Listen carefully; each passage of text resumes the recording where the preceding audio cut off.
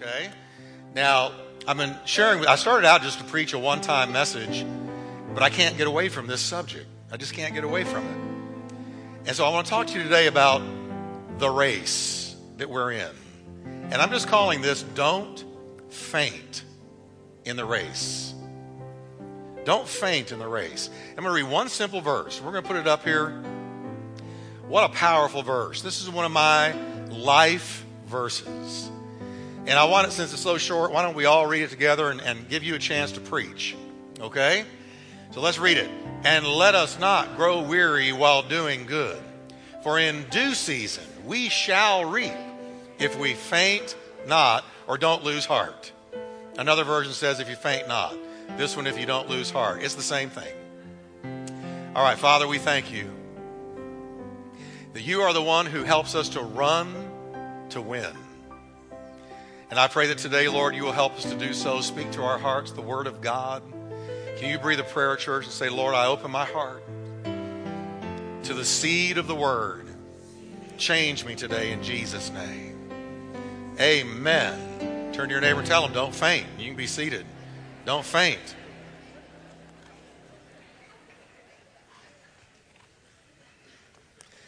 Now, and thank you, praise team. That was a wonderful, wonderful time of praise. I really liked that. Enjoyed that. Very moving.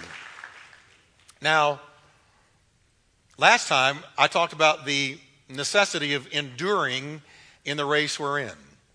This is a race of endurance. Now, let me just give you a little information real quickly. Here it is, that when you got saved, two things happened to you. One, you got drafted into a war. You may not know it, but you did. You got drafted into a spiritual war, and it's very intense. It's very real. We battle not against flesh and blood, but against principalities, powers, spiritual wickedness in heavenly places, and rulers of the darkness of this world. So we're in a war. We got drafted when we got saved. The second thing, we got put into a race. We were placed in a race. Drafted into a war, placed in a race. The racetrack is that narrow road that leads to life that Jesus talked about. Wide is the road that leads to destruction, and many there be that go in thereat. But narrow is the road that leads to life, and few there be that find it. It's that narrow, constricted road that we're called to run in. That's the racetrack. And Jesus said, even though it's narrow and constricted, lo and behold, it leads to life. So though it's narrow and constricted, it leads to life. So we got drafted into a war and placed into a race. And that's why the writer of the Hebrews said in Hebrews 12:2, he said, so therefore, let us run with endurance the race that is set before us. God is the one that set it before us. He's the one that gave us that racetrack. And Jesus was the first runner. He was the forerunner. He was the one that ran the race first, and he ran it perfectly without error. And when Jesus died on the cross and rose again from the dead, you know what he did? He handed all of his children the baton. So he ran around the race, and then he handed us the baton and said, now run the race that is set before you. Run the race that I ran. It's against the world, the flesh, and the devil. You're going to be running upstream, swimming upstream the whole time. But I'm going to grace you to make it. You're only going to get stronger, and all the trials are only going to work for your good. So run that race and run it to win. We are to run to win. This is not a casual stroll in the park. It is a race. It is not a 100-yard dash. It's a marathon. It's a long haul, lifelong race. The only time our race stops is when we die and we go to heaven, or Jesus comes again and takes us there. But until then, we're in a war and we're in a race. And there's not a person in here who loves Jesus who is not in both. So every day you're going to fight and every day you're going to run. Run that race. Fight that battle. Now, to succeed in breaking the finish tape, to make it to the end, sometimes, church, we're going to have to bow our heads and lean into the wind, steel our resolve, and forge ahead, particularly in times of adversity, weariness, or discouragement. which might happen to you about once a year.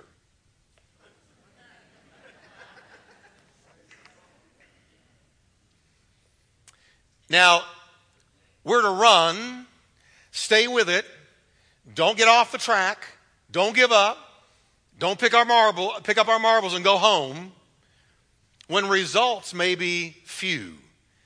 Even then, we should persevere still. That's when we should persevere the most. Trying times are the worst times to quit trying.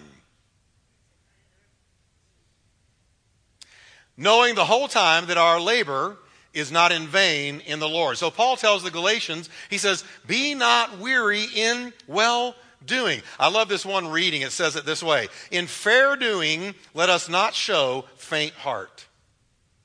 In fair doing, don't show faint heart. Stay in that race. Keep fighting, keep running, keep fighting. The good fight and the good race. Now, this verse, this little brief verse is so powerful. I love it.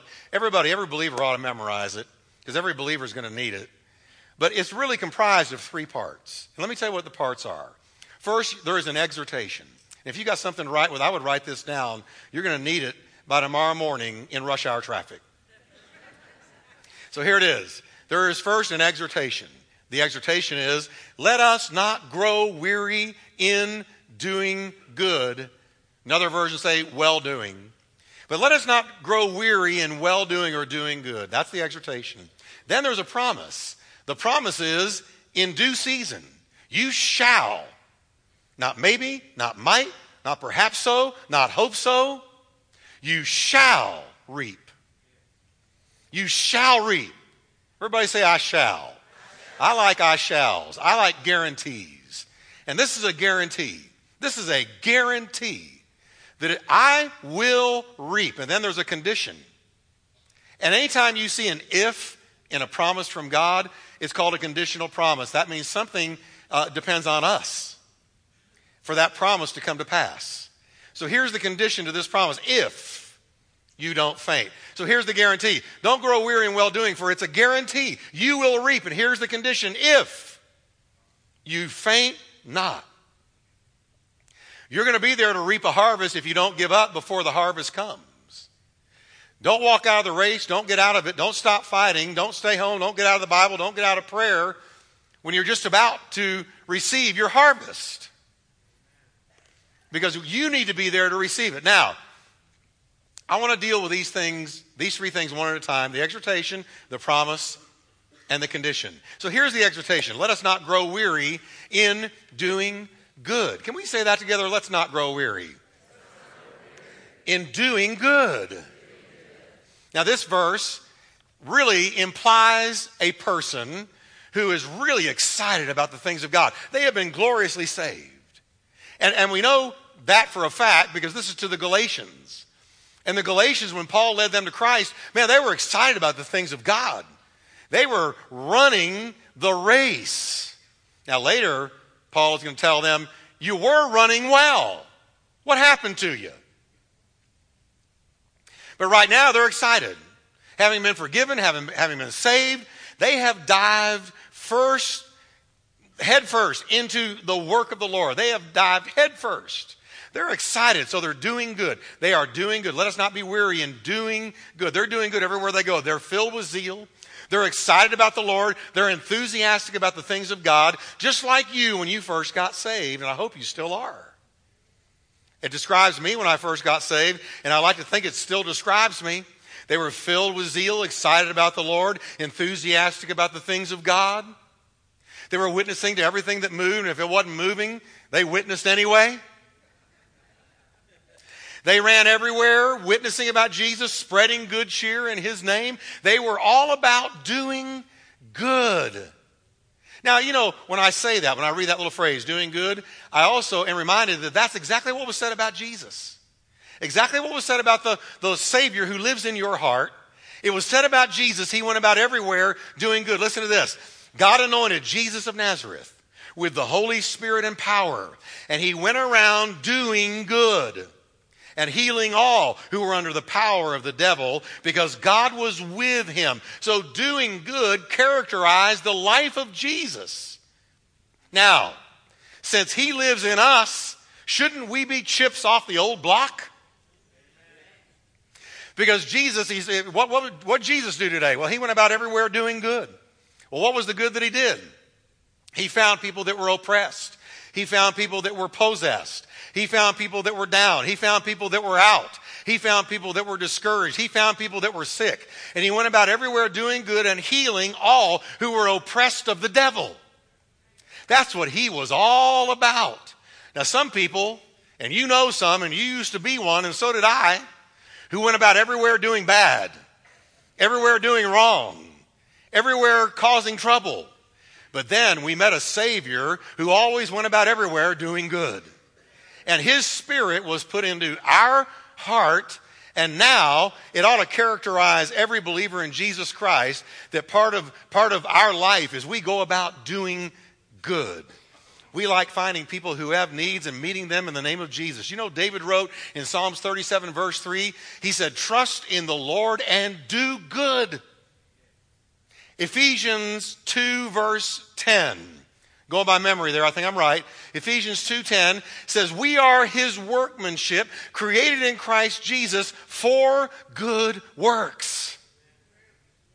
And here's the real kicker, that God ordained that we would walk in before the worlds were created. God saw us involved in good works. He ordained that we would walk in good works and we would go around doing good just like Jesus did. Before the earth was even created, he saw you. He knew you. He knew your face. He knew your name. He knew your DNA. He knew your genetic code. He saw you. He knew you. And he said, I ordained that David, I ordained that Judy, I ordained that Jeff would be doing these good works in the name of the Lord. Now let me just tell you this. Good works don't save you, but good works show you're saved. Good works don't save you, but good works testify you've met a Savior who did good. You might ask, now, Jeff, explain to me, what is doing good? Give me some examples. What does it mean, doing good? Because I'd like to do it if I knew what good was. Well, the Bible answers that. Even in the book of Galatians, where we got Galatians 6:9, Galatians tells us all kinds of things that are doing good. Let me give you some. Sowing to the Spirit instead of to the flesh is doing good.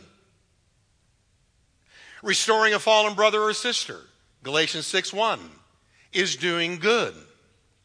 Bearing one another's burdens is doing good.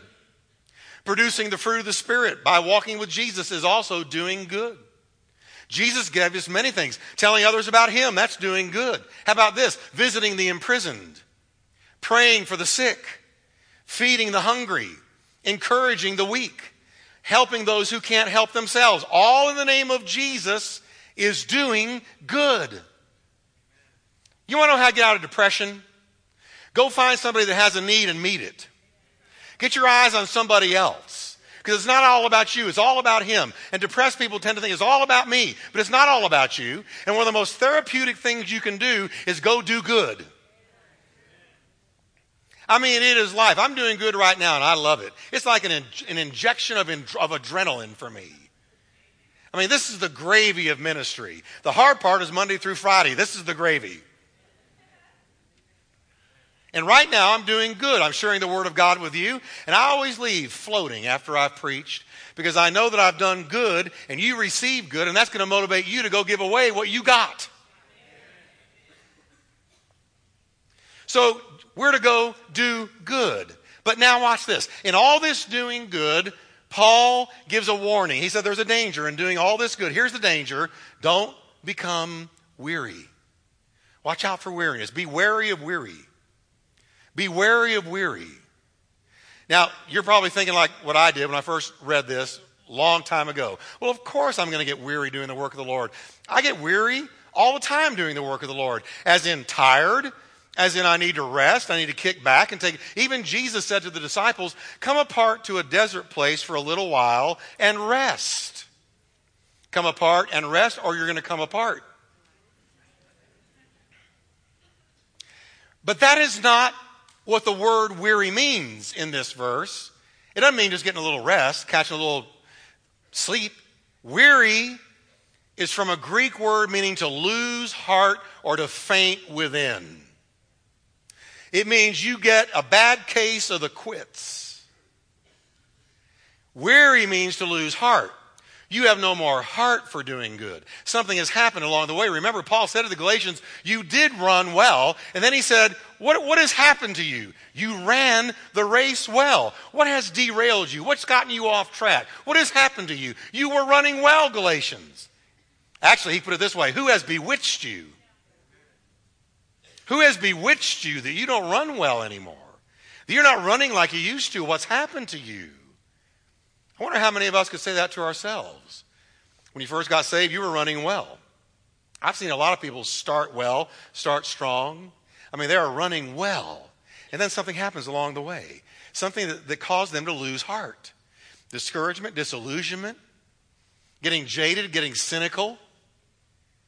Something comes into their life and they get tired, but not tired as in I need a little sleep, but they get weary, the word used in Galatians 6:9, and they lose heart. They're no longer into it. The Bible warns. Jesus said, for instance, men ought always to pray and not faint. Same word.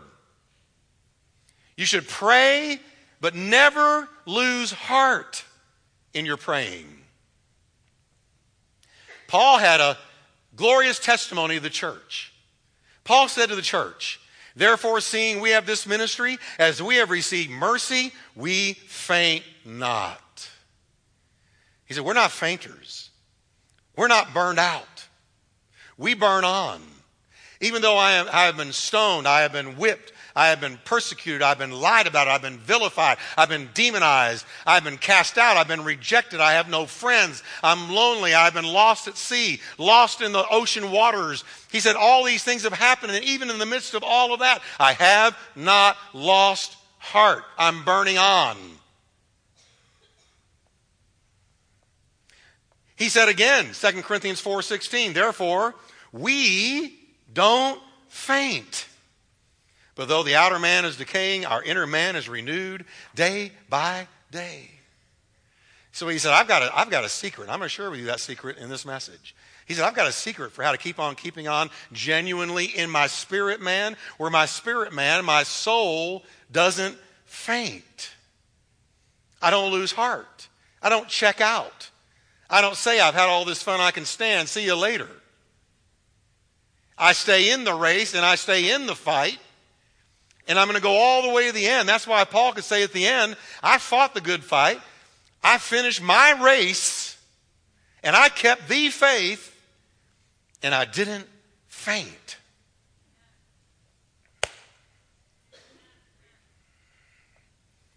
The weary person that Paul is talking about in Galatians 6:9 is one who has been fully engaged in the work of the Lord, and all of a sudden they have no heart for it. They become weak. They become tired. They become discouraged, and they're tempted to quit. They've lost their endurance. They've lost their perseverance. They've lost their enthusiasm for the Lord's work. I had a lady come up to me some time ago, and she said something to me that I think she thought was a backhanded criticism. But for me, it became this huge compliment. She said to me, and she had been in my ministry years before. She said to me, Jeff Wickwire, she's shaking her head like this, Jeff Wickwire, still doing the same old thing. Talking about preaching. Ministering. And at first I went, huh? And I realized she meant that as a criticism. Like, haven't you found something else to do? Yeah, you're still doing the same thing you were before. And then I thought, thank you. You didn't mean it this way, but it's a compliment for me. Because yes, I'm still doing the same old thing. I'm still preaching. I'm still teaching. I'm still ministering. And I hope to be doing that 10 years from now, 20 years from now. I started when I was 18, and I want to fight a good fight. I want to finish my race, and I want to keep the faith, and I want to be doing the same old thing. I like this old thing.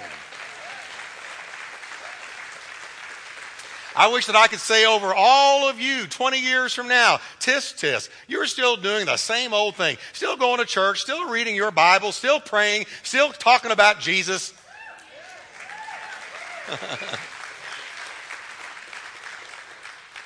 I don't know where she is right now, but I don't think it's any place good.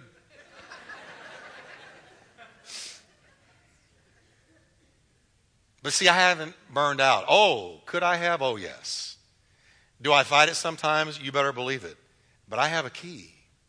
I have a secret. I'm going to tell it to you. Hebrews describes this fainting spirit metaphorically this way: tired hands and shaky feet. Hebrews 12:12. You know what it looks like? This weariness I'm talking about, that Paul talked about? Sulking shoulders, drooping countenance, dragging feet, listless gait. This is the weariness that Paul warns against. You walk into church like this, you better preach me up, brother. I'm down. I want to give you a key where you walk in with your head held high, and you've already had a great week in Jesus, and you're just going to add to it here. So let's talk about these three things. First one we've already mentioned. Don't grow weary. Don't faint. Don't give up. But look what he says.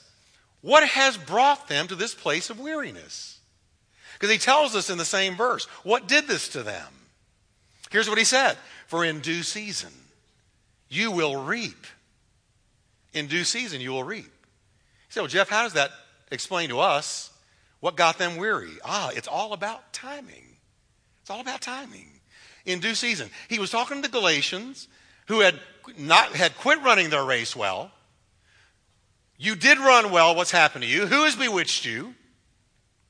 Apparently, they were struggling with a timing issue, because that's what he talked about in the middle of the verse. The due season. He's talking about timing. They were dealing with their timetable versus God's timetable. They were fainting within. Watch this, because some of you are right here.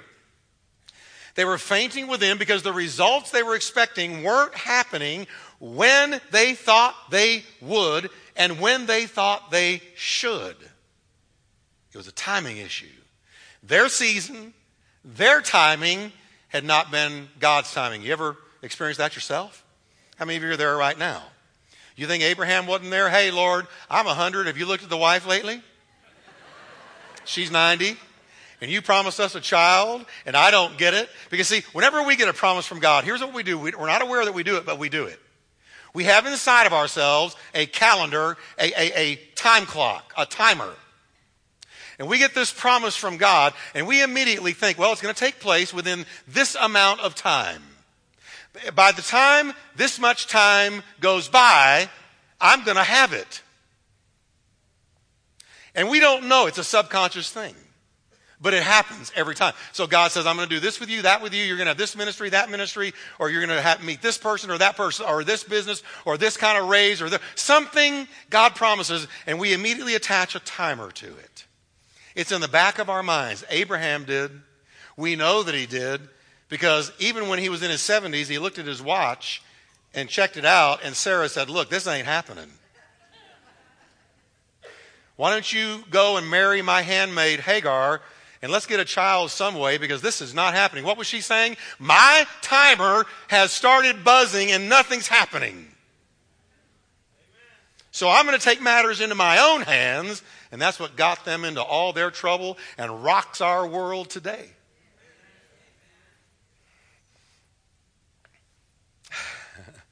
I love it that it said Abraham and Sarah both laughed when God said, hey, I'm going to give you a child in your old age. God said, you laughed. Sarah said, I didn't laugh. And God, I love what God said. He said, but you did laugh. It was the laugh of incredulity. It was the laugh of unbelief. It's like, how can this be? And God said, it's going to be. It's going to be. It's just not on your timetable. It's going to be on my timetable, so that nobody can get the credit but me. You're not going to be able to say, look what I did, look what we did, look how we persevered. No, it's going to be something on my timetable. When my timetable comes to pass, only God can get the glory for what he does. It's on my timetable. See, but failed expectations were rocking the Galatians' world. Failed expectations. Failed expectations happen when what we're expecting doesn't come the way we thought it would and when we thought it should. And God's timetable conflicts with ours. So we have failed expectations.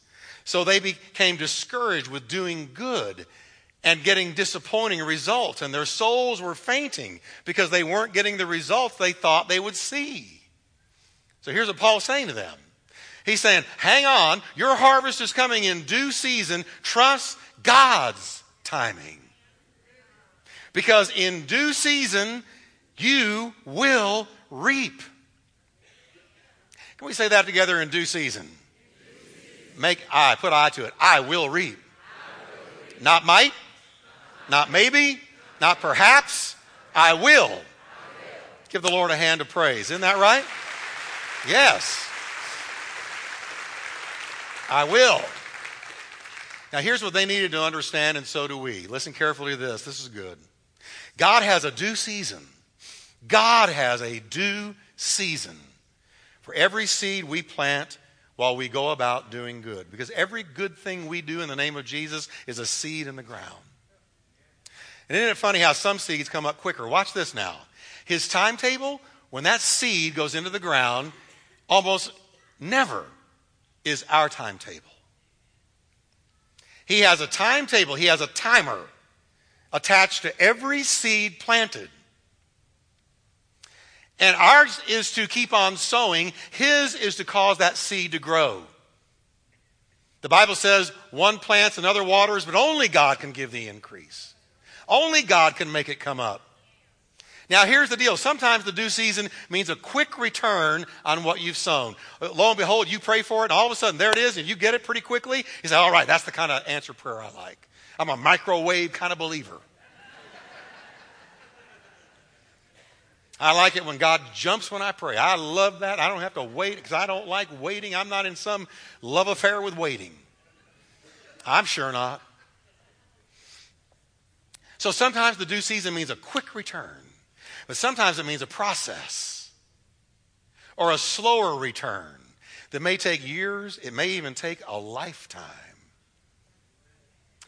One day, the great 19th century man of faith, George Mueller, began praying for 5 of his lost friends.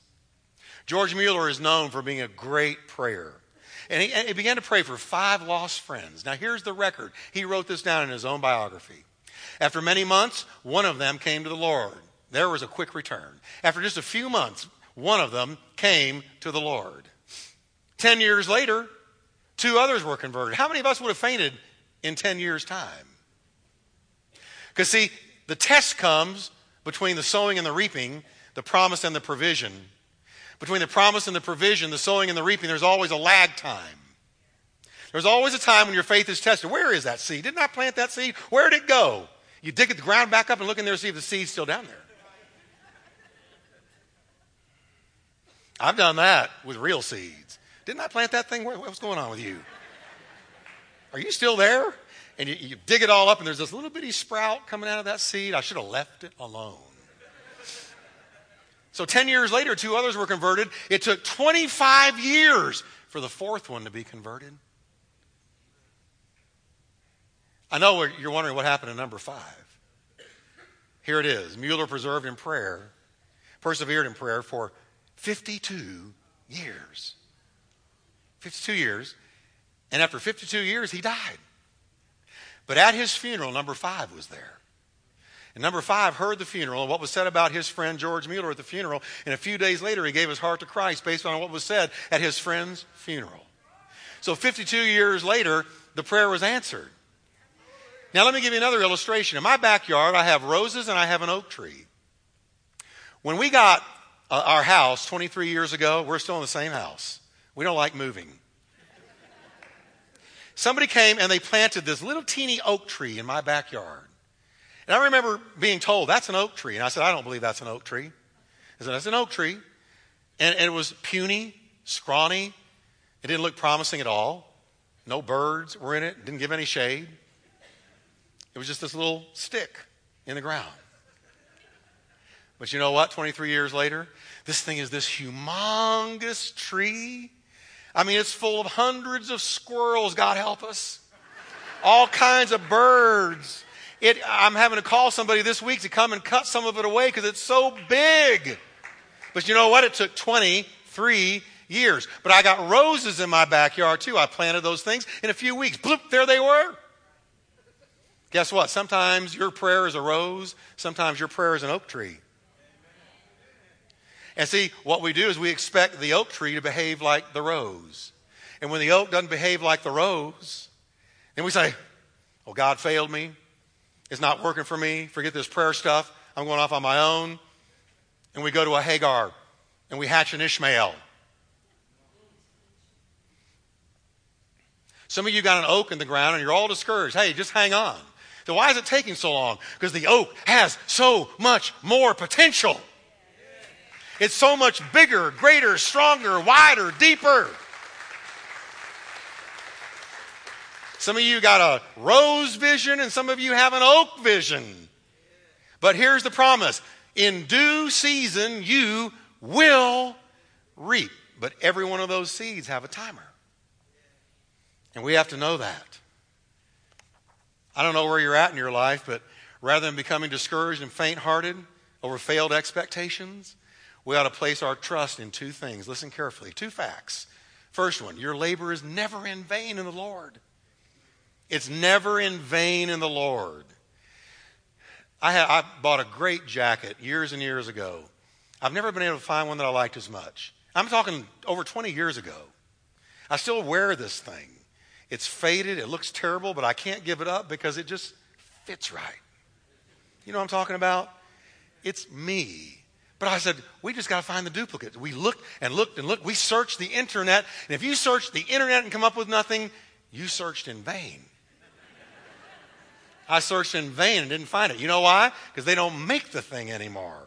I thought about calling the former maker and saying, hey, what would it take for you to make just one more for me?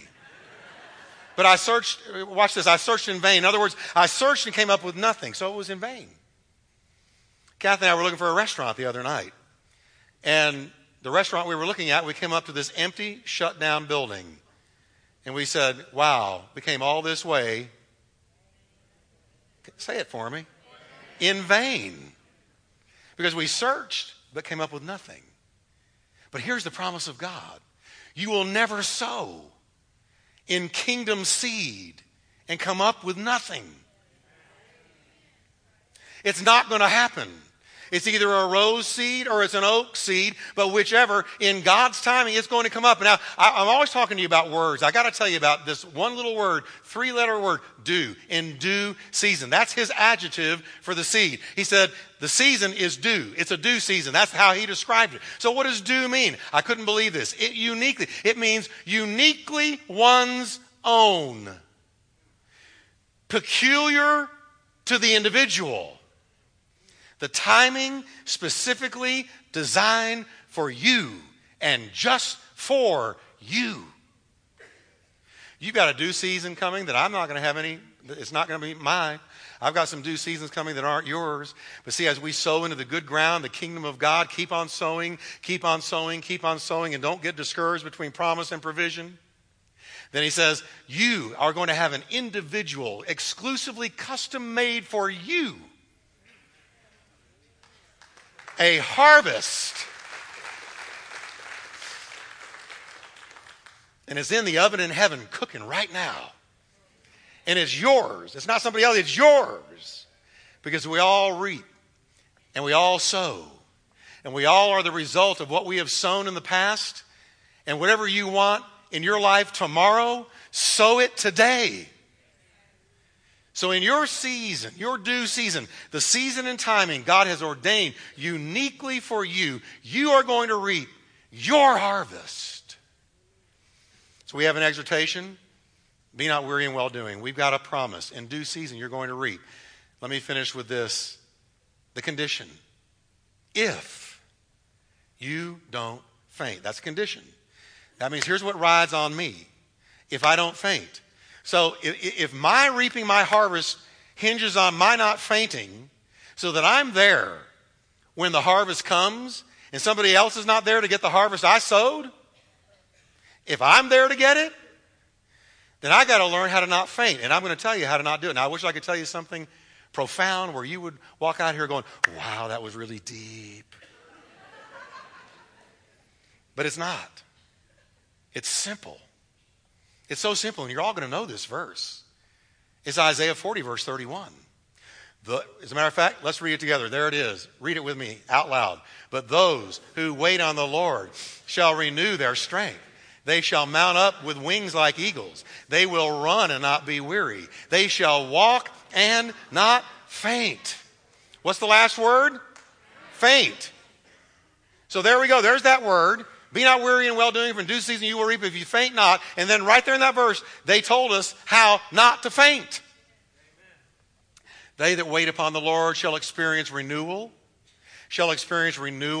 will soar like eagles, will run fast and walk far without fainting. That's the promise. I want you to picture somebody with me. Here's somebody standing at a bus stop. They're at a bus stop, and here's how they're standing there.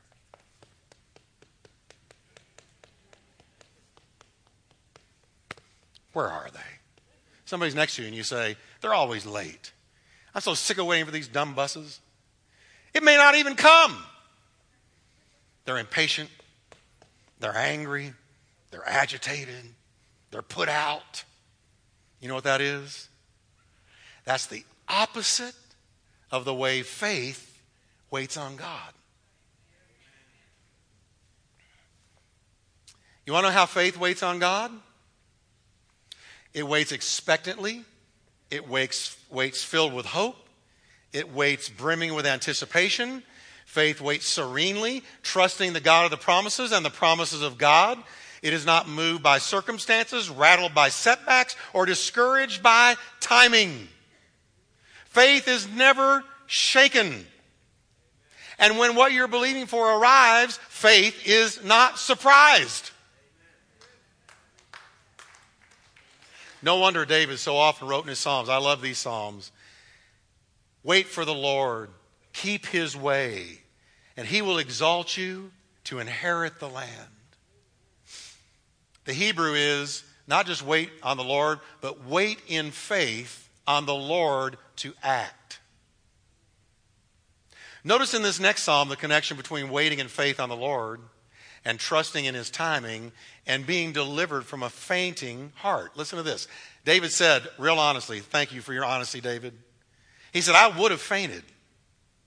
I would have fainted, lost heart, unless I had believed I would see the goodness of the Lord in the land of the living. Wait in faith on the Lord. Be of good courage, and he will strengthen your heart. Wait, I say, on the Lord in faith for him to act. I love that verse. I love it. Notice what he says. I would have dropped. I would have fainted. I would have given up. I would have walked away unless I believed something, that I was going to see God's goodness in the land of the living. He's not going to fail me. He's not going to forsake me. I know if I sow, I'm going to reap. He's not going to walk away from me. He's not going to betray me. He's not going to leave me high and dry. But I believe I'm going to see the goodness of the Lord in the land of the living. No wonder he wrote in another psalm, he said, why are you disquieted, O my soul? Why are you disquieted within me? Hope in God, for I shall yet praise him, who is the health of my countenance and my God. Wait on him. Now, the Bible promises, and I want to close with this, that if we wait on the Lord in faith, abiding in him and his word daily, something miraculous happens in every one of you. Here's what happens. They shall mount up with wings as eagles. It was believed by the ancients, and it's believed by many now, that even old eagles molt. Now, molt means they shed their old, ragged, worn feathers and grow new ones. And they do it every year. Even an old eagle has been around a long time. Every year he will shed those old, worn out, ragged, torn feathers, and he will spring new ones. And when he springs these new ones, it empowers the eagle to grab the winds that might have taken him down with the old feathers, and instead he rides and rises high into the heights with these new feathers, and he conquers the wind that might have destroyed him otherwise. And here's what God is saying. He said, He said, abide in me. He's saying, if we go forth in our own strength, we will faint and we will utterly fall. But if, as we wait on our day of harvest, we abide daily in Jesus and in his word, we will literally grow fresh faith, fresh strength, fresh hope, fresh vision, fresh fire. Fresh. Listen, he says, so much so that even the young men are going to faint and grow weary, but not you older folks. You will run and not be weary, and you will walk and not faint. I've been preaching for many, many years. I hope I'm doing it when I'm 80 years old. When I'm 80 years old, God giving me strength, I hope to be up here. Just like that. Still doing the same old thing. So some of you younger people, you came walking in here today all torn down. But I know some of you older ones, you came in just like this.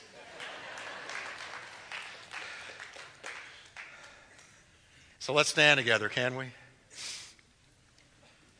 I want you to say with me, don't faint. Keep on sowing. I love Ecclesiastes. It says, sow your seed in the morning of your life. And don't be idle in the evening of your life. Keep on sowing. Then say with me, leave your harvest. Timing with God. If we will just abide in the Lord and his word abide in us, trust his timing, wait on the Lord in faith to act, we will break that finish tape at the end. Because we will stay strong each and every day. And we won't burn out. We will burn on. Can we bow in prayer? With every head bowed, and please, no movement at all, and let's step this way in just a moment. Pray, because people are in a time of decision making right now. Some of you have walked in here today. Truth be known, you've gotten off the track. You're off that track. You've dropped the baton, and one way or another, you got off. And you know that you're here today so that you can hear an invitation calling you back home. Can I tell you, the porch light is still on in God's house? And he wants you to come home. Well, Jeff, isn't it too late? No, you're here, so it's not too late. Say, Jesus, I want to get back in the race. I want to pick up that baton I dropped. And I want to run the race set before me. And I want to finish strong. What a great moment to do it. What a great time to do it. You have today. With our heads bowed, nobody's looking. Nobody's looking at anyone else. You say, Jeff, that's me. And I want to get back in that race. I want to grab that baton and I want to run again. I want to see your hands. Would you just raise your hand where you are? God bless you. You. Many, many. Now in a minute, I'm going to ask you to come down here and let me pray with you. And you might be saying, well, why would I need to go down? Why do I have to do that? Because Jesus walked up Golgotha's hill bleeding and naked for you. And it's an act of faith. It establishes your decision. Besides, no one's looking. So in a moment, I'm going to call you down. But if you're here today and you say, Jeff, I don't know. I've got a question mark in the back of my mind. It haunts me sometimes. Whether or not I've ever really, really, personally been saved. Jesus coming into my heart. Why would you leave the building this day without settling that? Don't. You can settle it today. Take the question mark away and replace it with an exclamation point. I encourage you, let the Lord show you his love and put you on the most important road of your life, the racetrack. If you say, Jeff, that's me, there is a question mark. Would you let me pray for you? I want to ask you to just lift your hand up if that's you. Put it up where I can see you. And keep it up. Just keep it up where I can see you. All right. Now I'm going to ask those who raise your hands to come down. Would you just come down right now? And we're going to sing while you come. Just tell your feet to start to walk. If you don't want to come alone, turn to the person that's with you. Say,